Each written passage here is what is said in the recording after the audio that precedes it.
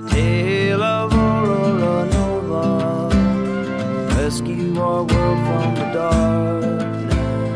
Azrael, Cortez, and Tara, Sabin and Rowan and Naya.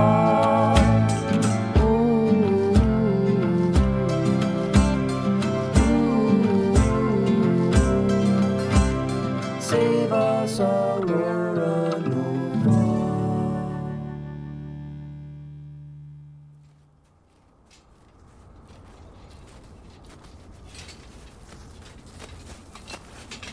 The town called Border nestled itself in the shadow of a tall hill, not far from the path of destruction. Once the group collected themselves and held a small memorial for the gnome known as Duchamp, our 6 heroes escorted the other passengers on the snowy trek toward the nearby city, with Azrael and Cortez supporting the weight of the still recovering Benedict. So we won?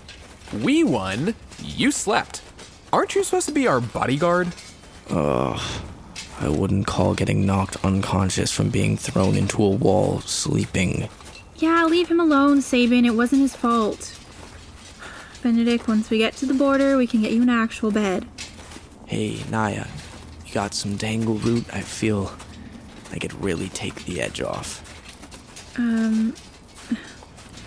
If you're any more incapacitated, you're not going to be able to walk. I have a salve that can help with the pain, though. Everyone's a buzzkill. Night fell, and the lights of the border of the expanse came on. Figures in the distance searched the path of the train. I think this is where we leave the rest of you. Those are soldiers from the Imperial garrison, and I doubt we'll be on their good side. Well, thank you for your assistance back on the train. I hope to never see you again, or at least not until a new piece has been found. Cool. No problem. I have no rails left to ride, but perhaps our paths will cross once more. It would be an honor to fight alongside you in battle, Aurora Nova and the Slayer of Ilkane. Yeah. We would be honored to have you. Until we meet again. Diana only upturned her nose and trudged into town, with Richard and her bags close in tow. Really? Not one thank you for literally saving your lives? Assholes! Did you get Wallace off the train? Who knows?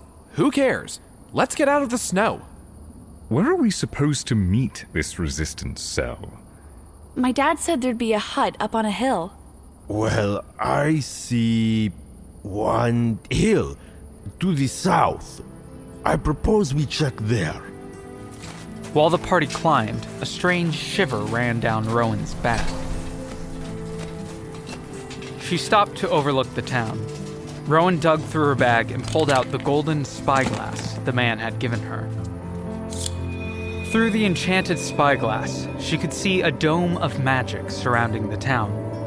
Off in the distance, the flames of the crash were dying down, but smoke still filled the air, except for above the town. Inside the dome, it looked to be a perfect little village. Snow fell, but it was light and airy. It clung to the rooftops of all the little cottages, abundant yet stable. Warm smoke rose from many of the chimneys. Though she could not smell them, she knew the streets smelt of sweet treats and roasted meats. She closed the spyglass. The idyllic little hamlet remained, but the dome encasing it vanished. Rowan turned to tell one of her companions. Hey. But they had already trekked further up the hill.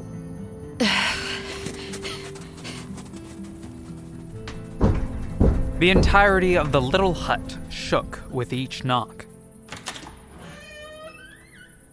Is it you? Are you Aurora Nova?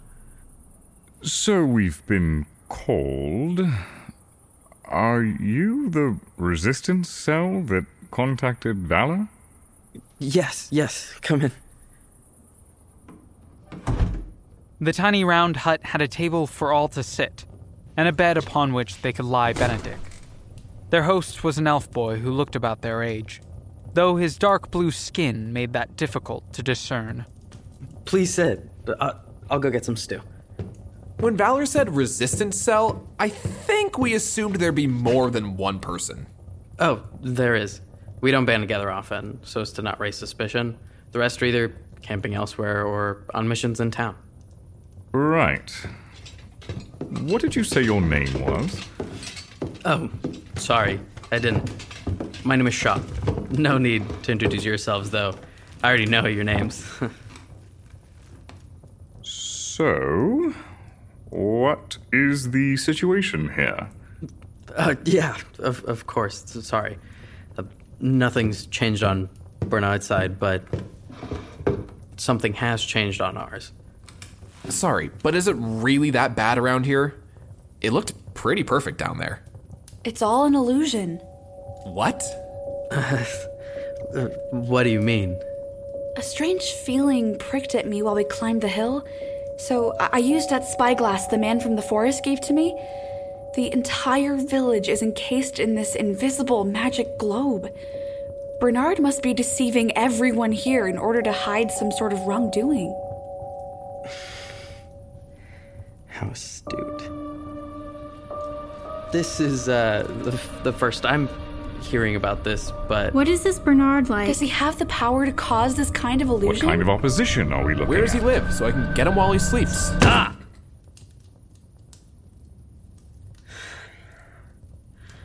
Sorry, it's a lot of questions, and I'm only one elf with 2 ears. To answer your questions, Azrael and Sabin, I do know where he lives, but he has a sizable protection force in the town guard. So sneaking in to slit his throat won't be as easy as you think. That's what you think? Bernard is our age. He's already capable of creating that illusion you saw, and so much more. That makes no sense. If he's our age, then he wasn't alive when Cassius staged the coup. His father, Charlemagne, sided with Cassius at the time. And not too long ago, Bernard killed him and took over. Oh, fun. Him and Theo would get along well. You know, with the whole patricide thing. Hey, there's a difference between killing your father in pursuit of his power and accidentally causing your father to perish at the hands of his own demonic ritual. And even then, that was technically Cortez's fault. Hurtful, but true, I suppose. She has a point, Sabin.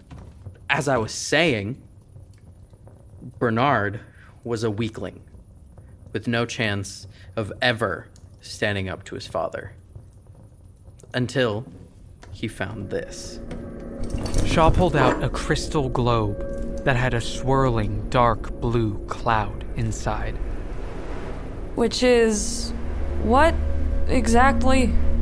At first appearance, it looks to be the crystal ball of your typical charlatan fortune teller.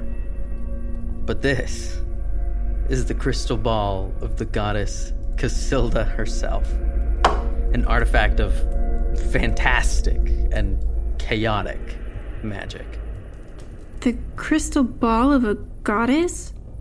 You just hold it in both hands and speak your desire. Fate then decides whether you receive it or not. You guys don't actually believe this, do you? Benedict, lie back down. I'm fine.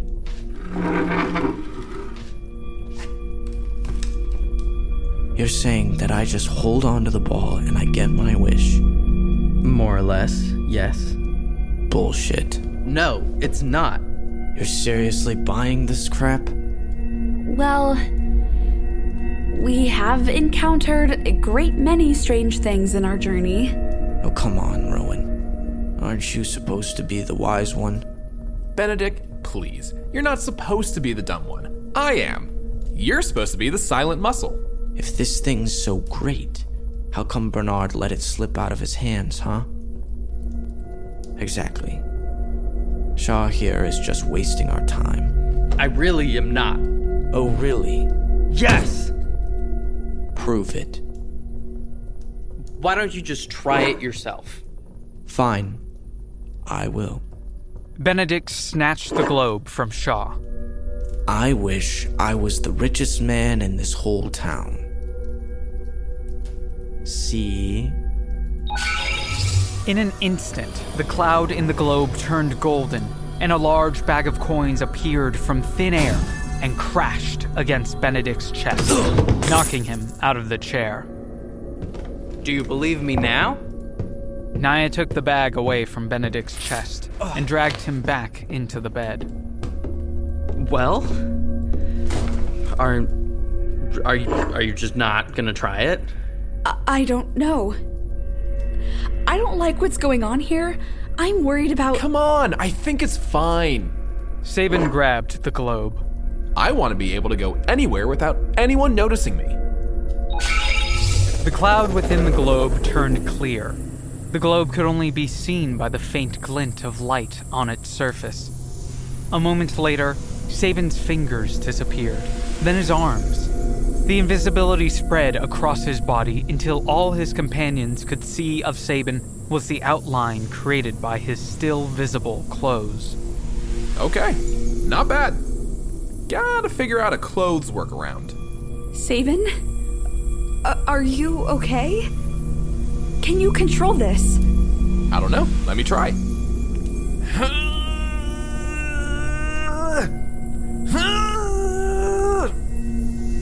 Well, apparently not. But that can be another problem for another day. While Sabin spoke of his new power, Azrael's eyes were fixed to the globe.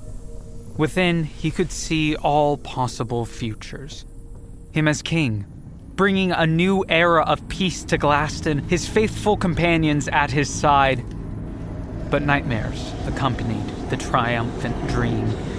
In the swirling fog, Azrael saw his friends lying dead in a grand throne room, with him helpless to save them.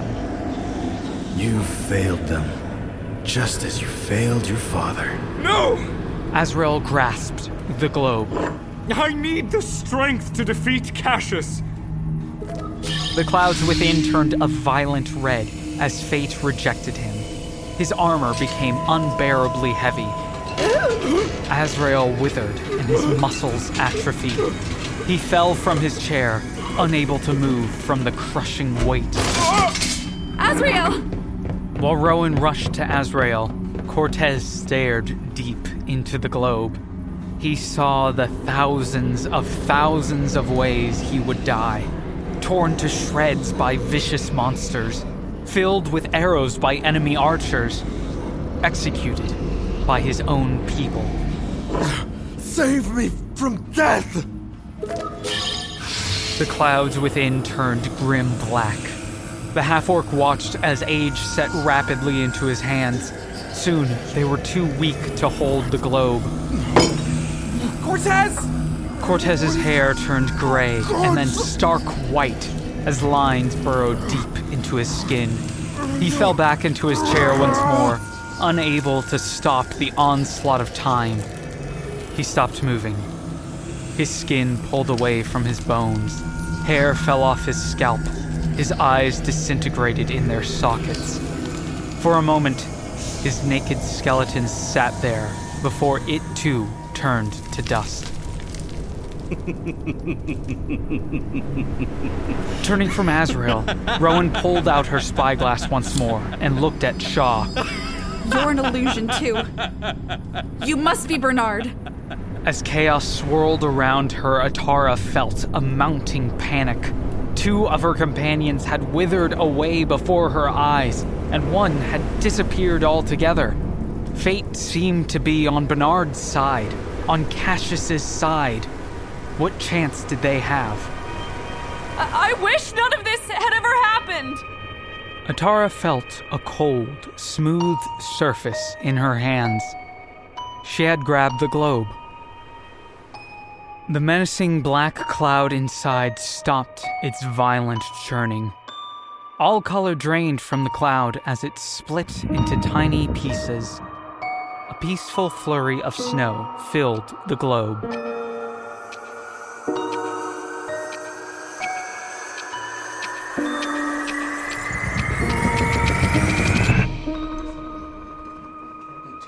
Prince Abathar Muzania touched the food on his plate with disinterest. On his right, his father rambled on, but his uncle, King Fortinbras VIII, did not listen. Seeing his lack of appetite, his mother gave him a small, understanding smile. Abathar returned the smile, then looked at the other assembled guests. At the far end of the table sat the newest guests, emissaries from Highgate, the High Watches, and their daughter, Naya. Perhaps in an effort to keep her occupied, Mr. and Mrs. Highwatch had allowed Naya to bring along her boyfriend, Benedict Drakos. Wait. Something was off. The Golden Leaves, Valor, his wife Nessa, and their son Logan sat across from them. Azrael's head ached with the dissonance. Abathar turned his gaze to the seat across from him. Sitting there, next to her mother, was his cousin, Princess Atara Atano. Abathar? What the fuck is going on?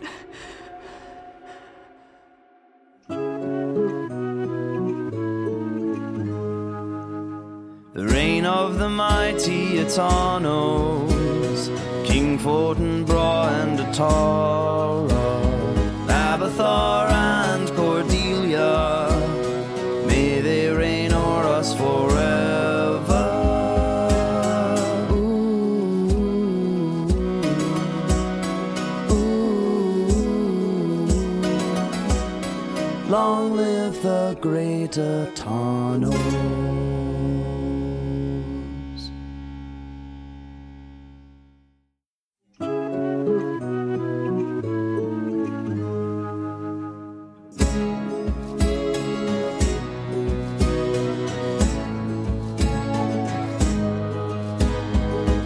The Legacy Saga is produced by Welcome Mat Radio. Written and narrated by me, the artist currently known as Massimo Napoli. Sound design and audio engineering by Austin Olivia Kendrick. Additional sound editing by Sam Trout. Vocal direction by Matthew Moore. Music direction and composition by Emma Whitley and Mac and Carroll. Full cast lists can be found in the episode description. For more detailed information about the show, visit our website, welcomematradio.com, or follow us on Instagram and TikTok at welcomematradio or on Twitter at @Matt_welcome.